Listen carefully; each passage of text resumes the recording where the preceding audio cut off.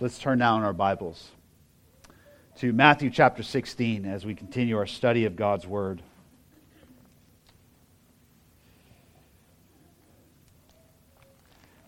I did want to note that in these days of winter, when there is sickness of different kinds going around,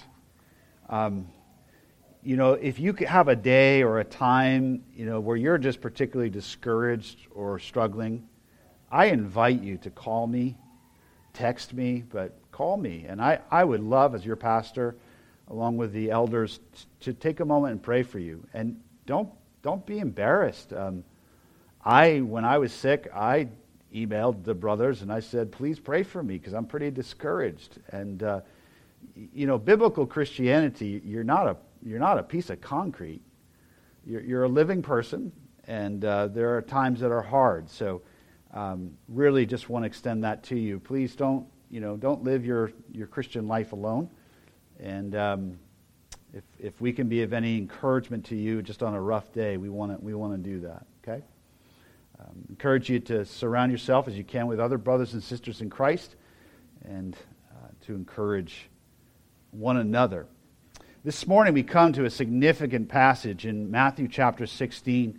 In some sense, it's the highest point yet in the Gospel of Matthew.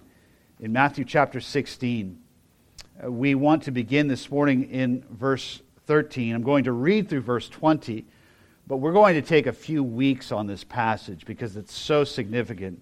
And this morning I want to really zoom in and focus with you on just what does it mean that Jesus is the Christ, the Son of the living God. So let's give our attention now to God's Word, beginning in verse 13. Now when Jesus came into the district of Caesarea Philippi, he was asking his disciples, "Who do people say that the Son of Man is?"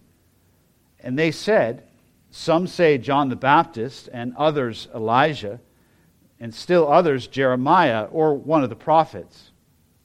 He said to them, "But who do you say that I am?" Simon Peter answered, "You are the Christ, the Son of the living God." And Jesus said to him, "Blessed are you, Simon Bar-Jonah, because flesh and blood did not reveal this to you, but my Father who is in heaven. I also say that you are Peter, and upon this rock I will build my church, and the gates of Hades will not overpower it. I will give you the keys of the kingdom of heaven, and whatever you bind on earth shall have been bound in heaven, and whatever you loose on earth shall have been loosed in heaven." Then he warned the disciples that they should tell no one that he was the Christ. Amen. This is God's Word. Let's pray now and ask for God to help us by His Spirit. We've already prayed, O God, that you would help us as Dave prayed. But we do pause after the reading of the Bible, before the preaching of your Word, to acknowledge that, as Dave did in his prayer, we need you, O God, to do a work in our hearts and our heads that only you can do, both in the heart and head of the one who preaches and those who listen. Make us to know your Son this morning, we ask in His name. Amen.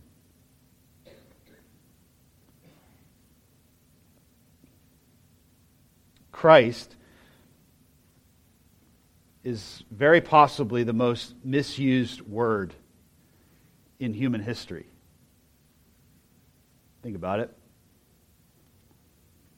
At least in the English language, Christ is perhaps the word that is most used as a blaspheme, as a curse, more than any other word.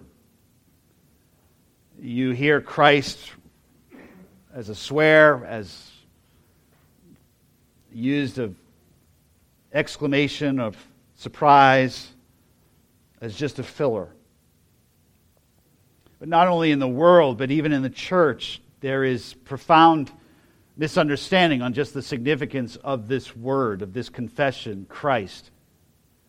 This morning, I want to take a few moments with you and examine this confession by Peter. And Peter is speaking at this time on behalf of the 12. So it's not merely Peter's confession. That Jesus of Nazareth, born to Joseph and Mary, conceived in the womb of Mary by the Holy Spirit, that this Jesus is Christ and Son of the living God. And then, God willing, next Lord's Day, we'll examine the second half of this passage and what Jesus means by saying that Peter is this rock upon which the church will be built and so forth. We're going to look at that language and see what that means. But as Christ is perhaps the most misused and misunderstood word in the English language at least, it behooves us this morning to look at what the Scriptures say. And as those who are Christians, to understand afresh the significance of what it means to believe in Jesus Christ as Lord. In verse 13, we learn that after a time of ministry, Jesus came into the district of Caesarea Philippi. Jesus, by this point in the Gospel of Matthew, is around 2.5 years into his public ministry. Significant amount of time has passed.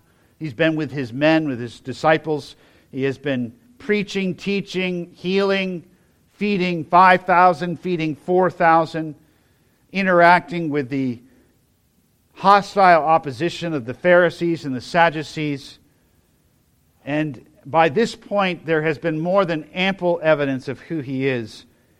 And Israel as a whole, both in its population, the Jews, the citizenry, and its leadership, by this point, have largely rejected Jesus and the obvious biblical testimony to who he is as the Christ. And so more frequently at this time, Jesus will take his disciples just outside of the borders of Israel.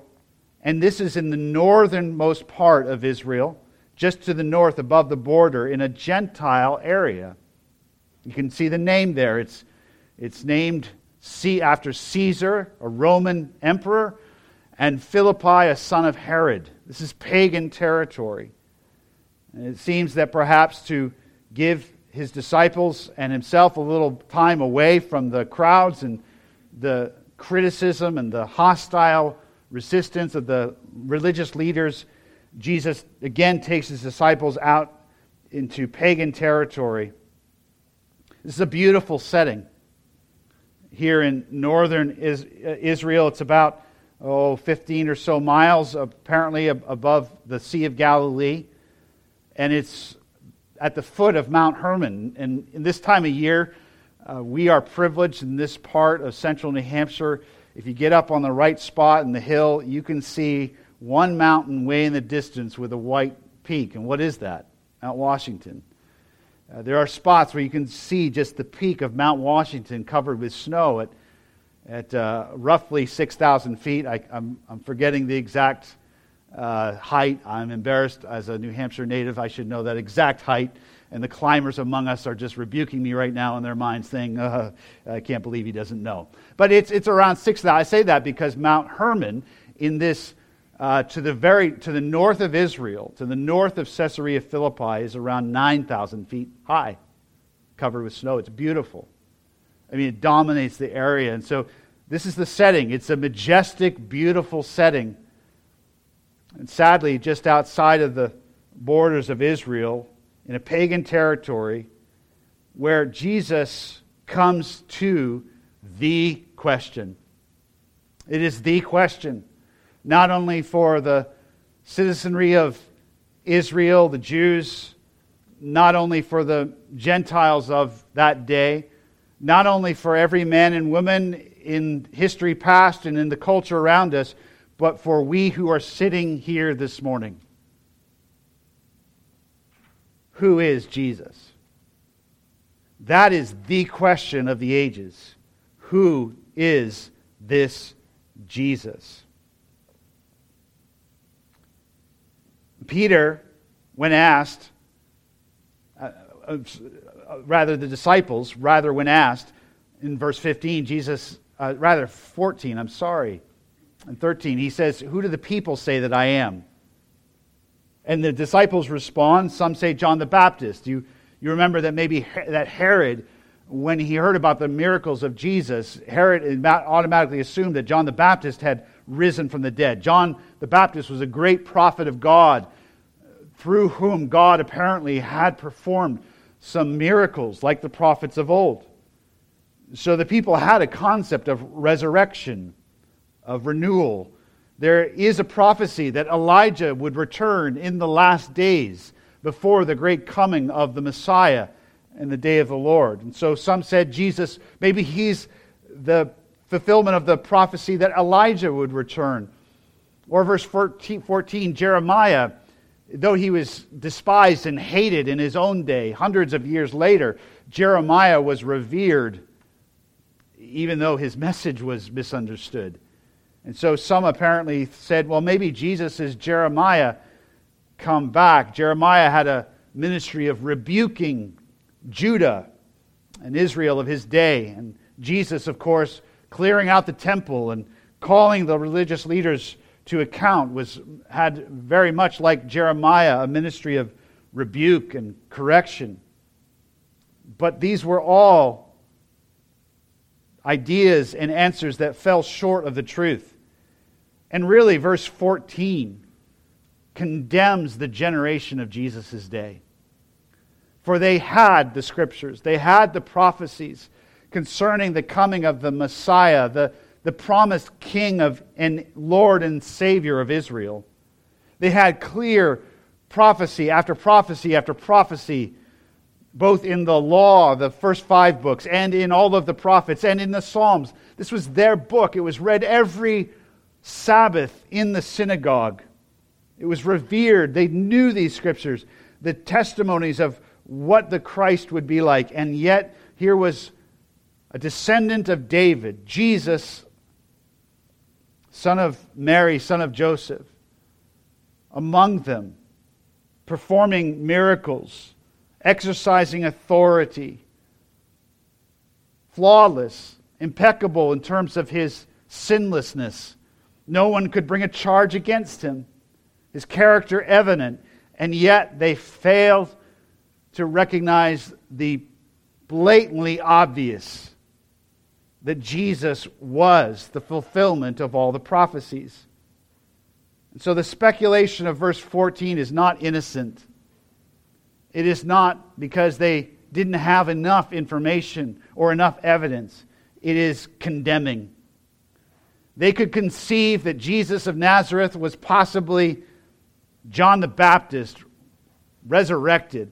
They could conceive that he was even Elijah, the great prophet of old. They could conceive that he was Jeremiah. They could conceive of these things, but they would not allow, on the whole, even the entertaining of the idea that maybe, just maybe, this Jesus was their king. Their king.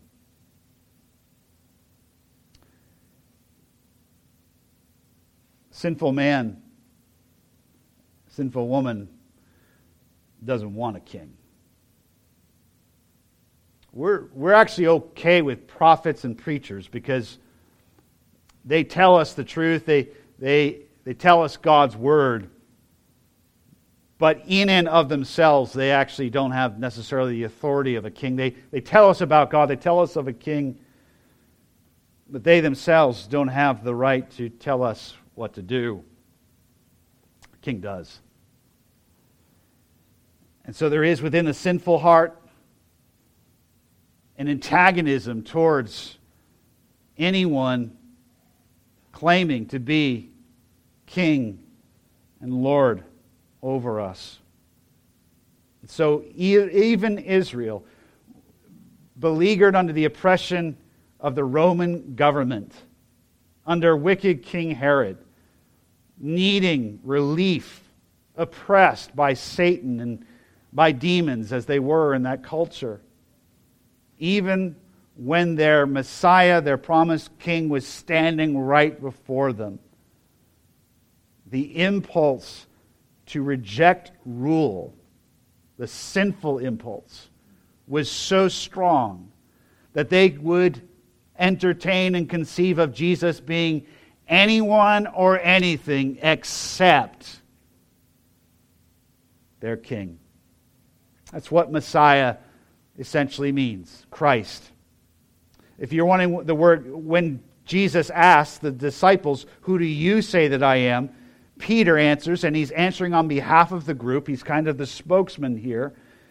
He says to Jesus, verse 16, "You are the Christ, the Son of the living God." In the remainder of our time this morning, I simply want to examine with you what is the significance of these titles, Christ and Son of the living God, but especially Christ. For us, we're used to the word Christ. We've sung about Jesus Christ this morning. We rightly use His name in our hymns and in our prayers, because that is, after all, His title as given in the Scriptures. We are Christians. We are followers of Christ. And yet, for us today to understand the significance of this confession, we have to do a little bit of work to understand the significance. I want to go back for just a moment. If you can turn there if you like. If you don't, it's okay. I'm going to move rather quickly. But to Genesis chapter 1, verse 26.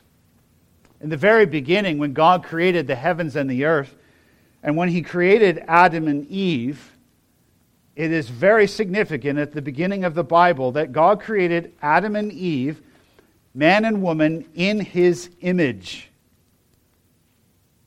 And therefore, created in God's image, among all of the creatures that God made, there was only one creature who would rule, and that was to be Adam and Eve.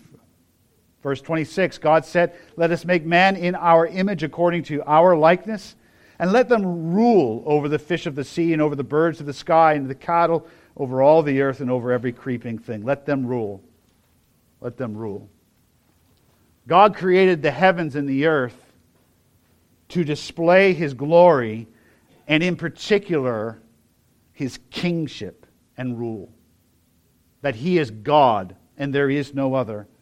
And to make known the glory of His kingship, God created Adam and Eve as vice regents, as you will, a mini king, a mini queen, a reflection of His kingship, and then their dominion and rule and authority over the creatures of this earth. They would make known and reflect the glory and the magnificence and the majesty of the reign of God, the kingship of God. Of course, Adam and Eve, deceived by Satan, the usurper, rejected the kingship of God when they rejected His law and His command, which was not onerous, it was not oppressive. He creates a earth, He creates a garden, which is beautiful and lush. I mean, all they have to do for dinner tonight, what do you want for dinner tonight, honey? I don't know, which tree do you want to go and grab some delicious fruit from? I mean, it was just can you imagine before the fall, the beauty of the garden? God creates it all for them, just gives them one command: this is one tree you don't touch. Because with that one command, God reflected that Adam and Eve were not the ultimate king and queen, He is. And Adam and Eve rejected that kingship, rejected the reign of God, and the world then was plunged into rebellion against God. Of course, God was not put off of His throne. He is God. He does not change. He has been king. He is king. He always will be king. Even that phrase sometimes when in the past I've heard evangelists say, well, you need to make Jesus Lord. Oh, I don't like that phrase. You will never make Jesus Lord. You just need to deal with the fact He is Lord. And all you can do is either recognize it or deny it now. But the day is coming when every knee will bow, every tongue will confess that Jesus Christ is Lord. And the poll numbers don't make Him who He is. God is who He is. So Adam and Eve rejected the kingship of God. The world was plunged into rebellion. Time went on, as you know, the ages unfolded, and God still held out, though, the promise of one day when the kingdom of God would be revealed and evident on earth again. And God primarily did this as He called Israel out of Egypt. He made promises to Abraham, Isaac, and Abraham, Isaac, and Jacob, called Israel out of Egypt. And then He appointed a king over Israel. Would you turn with me for a moment to 1 Samuel verse 16. 1 Samuel verse 16. The word Christ, as you're turning there, the word Christ is Greek for Hebrew word Messiah. They are the same word, same concept. Christ, Messiah. Messiah means anointed or anointed one. That is what it means. And we know that certain priests in Israel's history were anointed. The high priest was anointed with oil. We know that even some prophets were anointed or considered God's anointed ones. So the concept was, when this oil was poured over this man's head, that this individual was set apart for a unique role in relationship to God and His people. And in 1 Samuel verse 16, we see Samuel here is grieving over wicked King Saul. Saul had been anointed as king over Israel, but he rejected God and was disappointed.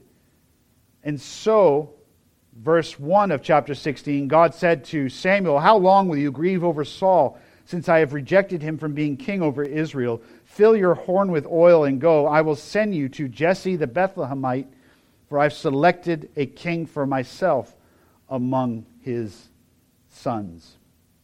And if you would go down to verse 13.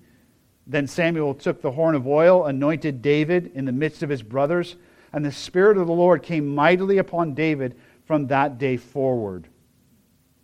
So David was set apart by this anointing with oil to be God's appointed king over His people, Israel.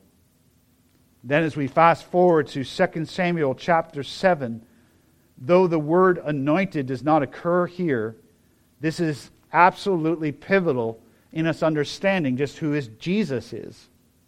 Because in 2 Samuel chapter 7, God made a promise to David, an eternal covenant. In 2 Samuel chapter 7, verse 12 and verse 13, God said to David, "When your days are complete and you lie down with your fathers, I will raise up your descendant after you, who will come forth from you, and I, says God, will establish his kingdom. He shall build a house for my name, and I will establish the throne of his kingdom forever." Look, verse 16. "Your house and your kingdom," God says to David, "shall endure before me forever. Your throne shall be established forever." God promised to David an irrevocable covenant that there would be a descendant of David who would ultimately reign over Israel and the world forever. Of course, Solomon was the initial son of David. He was also the anointed king over Israel. But this covenant promise, as we know that Solomon sinned, as we'll learn in our study of 1 Kings in the evening, we know that it ultimately pointed forward to this seed that God speaks of, to David, this one who will reign on the throne of David forever. This is at the heart of the Old Testament, the restoration of the kingdom of God on earth through a descendant of David. We see this as you want to turn now to Psalm 2. We were in Psalm 2 in our reading just last Lord's Day. And this morning, as Scott read Psalm 3, Psalm 2 and Psalm 3 really belong together there. They are really messianic psalms, as so many of the psalms are. You may think, in Psalm 3 this morning, this language about being smitten on the cheek and shattering the teeth of enemies. And, we're thinking, the commute to work is bad, but I don't know if it's that bad. As we read the Psalms, we do read them and we identify with them, but we need to understand that frequently some of the Psalms are speaking of the Messiah's prayer to God. And in does Jesus Christ have enemies? Did they abuse him? And in these last days, does Christ and the truth of Christ, the reign of Christ, is it opposed? Absolutely. And so in Psalm 2, God says, verses 1 and following, let me read. Why are the nations in an uproar and the peoples devising a vain thing? Now, God is not asking a question there because he doesn't know why. This just isn't going the way I thought it would. Why isn't this? No, that's not the question. God is scoffing and mocking there at all opposition to his anointed one. Why are the nations in an uproar and the people devising a vain thing? The kings of the earth take their stand and the rulers take counsel together against the Lord and against his Messiah. That's the word there. His anointed. That's the word.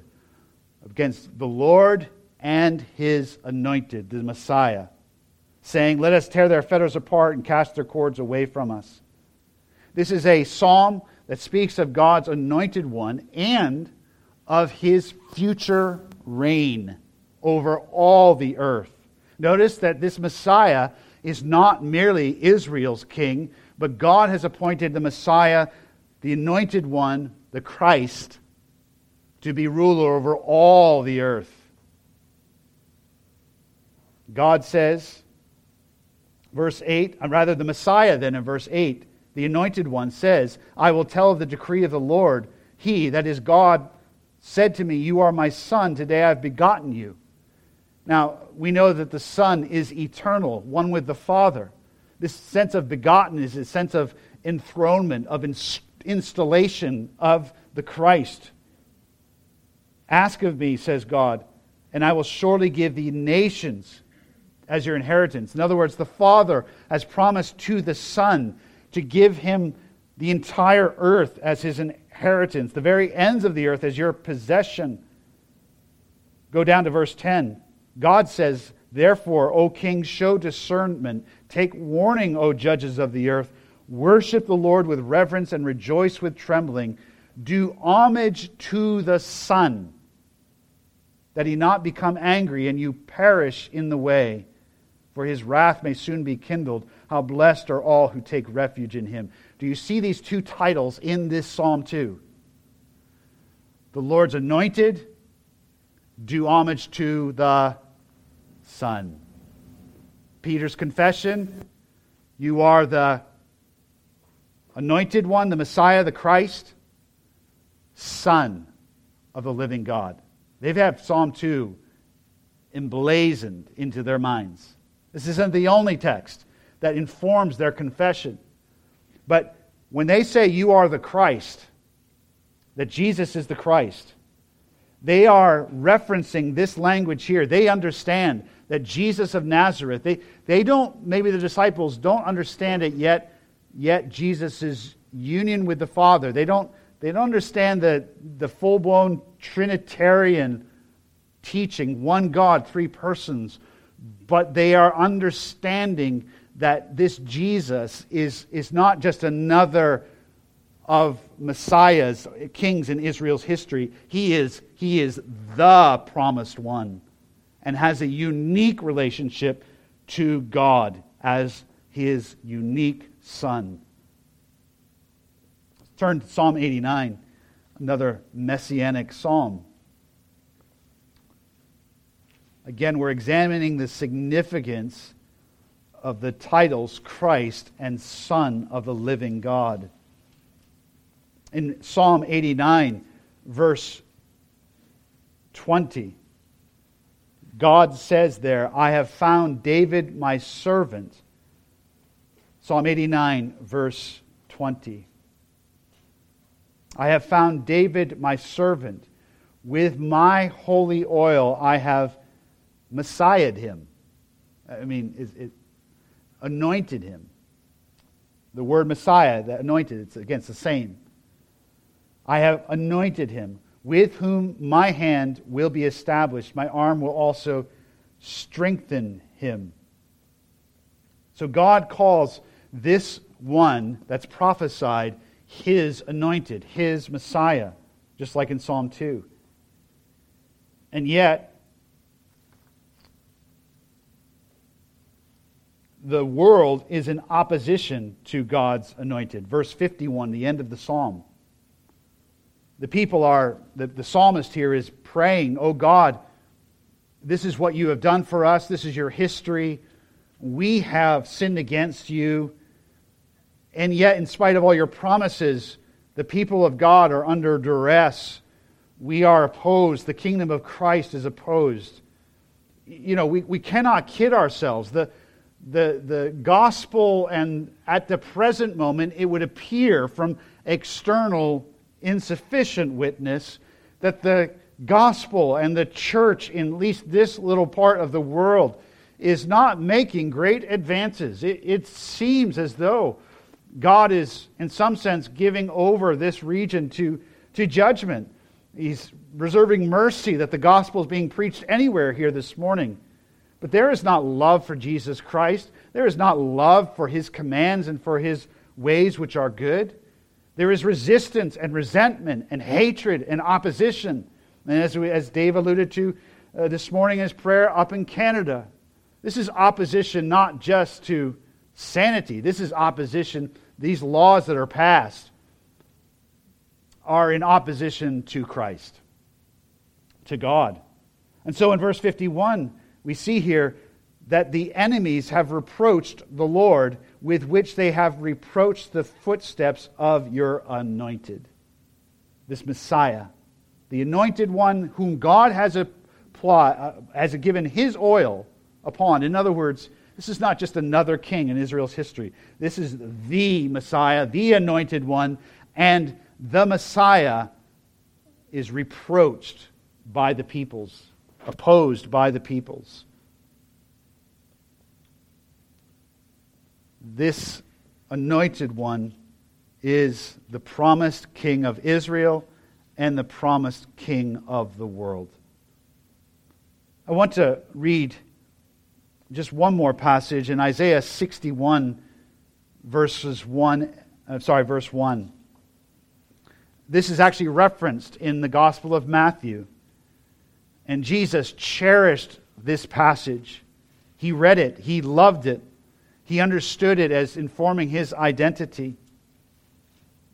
And He said there in Isaiah 61, verse 1, that the Spirit of the Lord is upon me, because the Lord has anointed me, set me apart, to bring good news to the afflicted. He has sent me to bind up the brokenhearted, to proclaim liberty to captives and freedom to prisoners.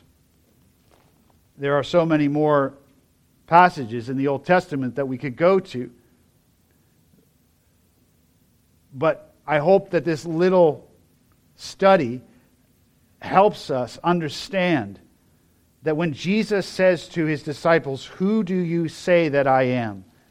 that is the question of the Bible, really. Who will God appoint as king over all the earth? Who will God appoint to reign over not just Israel, but over all the nations, all the peoples? For this is the revealed will and plan of God. Who is it that will have the right to reign with a scepter? Who is it that will save His people who are humble and look to God? And who is it that will come one time and trample on His enemies? Rule with a rod of iron, as Psalm 2 says. Who is it before whom in the last days every knee is going to bow and every tongue is going to confess as Lord and only Lord? Do you see the significance of this title, Christ? This is the title. This is the anointed one. This is the promised one. This is the one who will reign over all the earth, including you and me. And so Jesus asked in verse 15, "Who do you say that I am?" There's a pause. The disciples are there. They've been with him now for over 2 years. They've seen his character up close. Remember, they've walked with him. They've talked with him. They've seen him when he's hungry, when he's weak. And they've never seen him sin.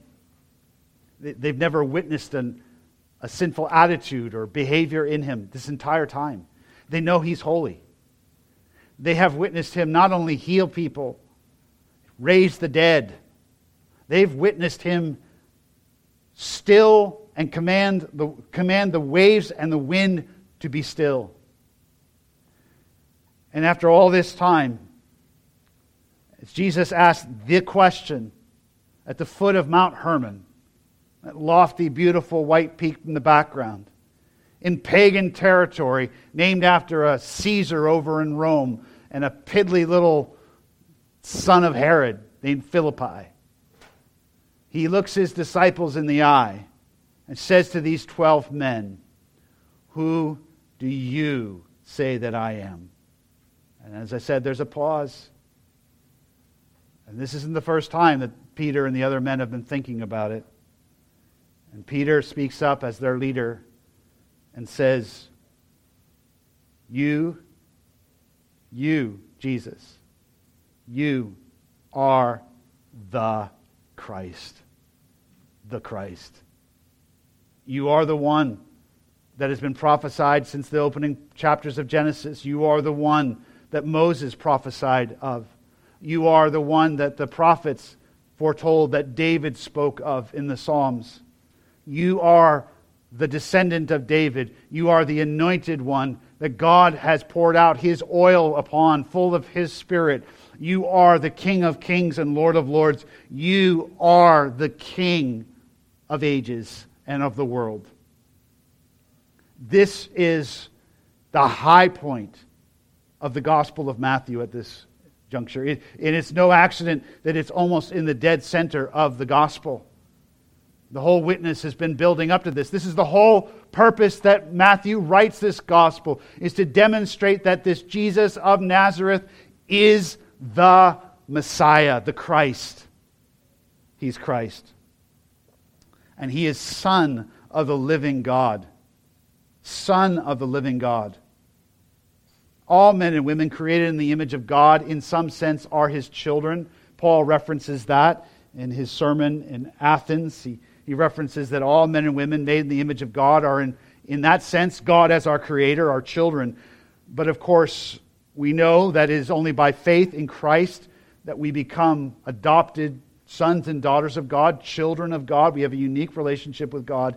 But when Peter here confesses Jesus as the Son, he's referencing Psalm 2 and other passages which spoke of a unique one. He has a unique relationship to the world. As Messiah, he is King of the world, King of all men and women, representative of God and his authority. And as Son of the living God, he has a relationship with the living God that no other man has and ever will have. He is the only unique begotten Son of God. He is Son of man, Son of God. He is truly man, and he is truly God. He is the divine Son. He is the Christ, Son of the living God. It is this confession, I won't leave you hanging too much. This confession is the rock upon which the church is built. Roman Catholic Church says it's Peter. We'll look at that a little bit more next week. Peter, in all his wobbling, even after he was an apostle, he is not himself the rock. It is this confession that he speaks of, The church is built, according to Ephesians 2:20, on the foundation of the apostles and the prophets, their confession concerning Christ. That Jesus is Christ and Son of the living God.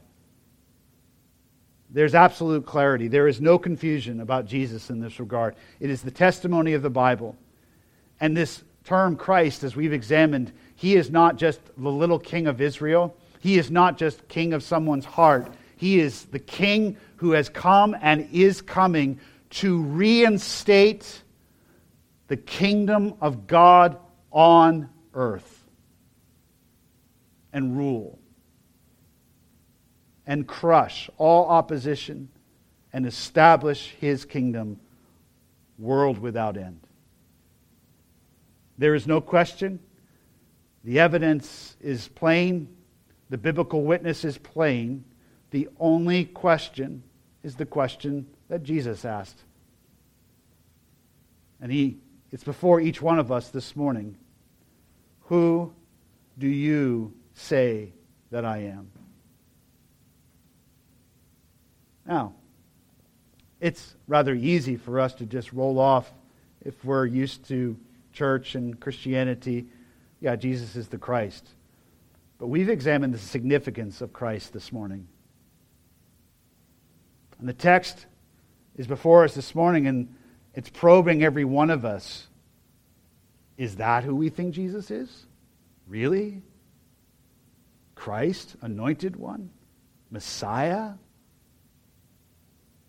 Do I live my life as though Jesus is that kind of king?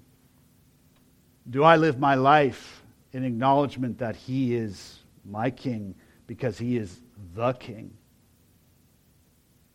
Do I understand that Jesus, by right of His being Christ, has every right and authority by God to, by His word, command me, not suggest, not advise, not counsel, command me how I am to live? Is that the Christ we confess? Because that is the only biblical Christ, is the Christ of the Scriptures. It's an awesome confession, and it is the confession of the church. It is the confession upon which the church is built, that Jesus is Christ. And it is this confession that the church is called the pillar and support of the truth. If we waver on the authority and the kingship of Christ in the church, we cease to be a biblical church. Which is why you have buildings and congregations all over the world and the land that may still call themselves a church, but cease to be a church when the moment they answered this question wrong. They maybe answered it technically. Oh yes, Jesus is the Christ. They maybe have Jesus Christ in their name on their sign, in the church name. But long ago, they in their hearts rejected the biblical teaching about the Christ, and therefore have rejected Jesus as the Christ. We dare not do that, loved ones. There is no other. He is the King of kings and Lord of lords, and we need to examine ourselves and ask let Jesus, as it were, stare us in the face through the text. Ask us this probing question. Never mind what everybody else says about me. Who do you say that I am? May God find in our hearts a true, humble confession of Jesus Christ as Lord and Son of the living God. Let's pray. Oh God, we know that the Bible in Christianity teaches that Jesus is the Christ. We hear those two words together, Jesus Christ. We use that title frequently. We are even called Christians. But we confess that we so often have forgotten the significance of that title.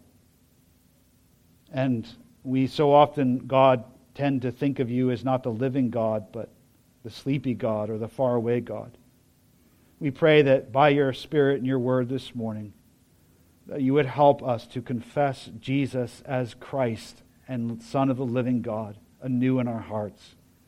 that we might love him as our King, our Lord, that we might not reject and resist and resent his authority and his commands, but that as he is good and gentle and kind and holy and loving and full of grace and mercy, that we would love and worship and adore and obey our King, that we would enjoy now the blessing that is ours as the inheritance of the kingdom, as we submit to him, even in a world that hates him, hates his laws, hates your ways.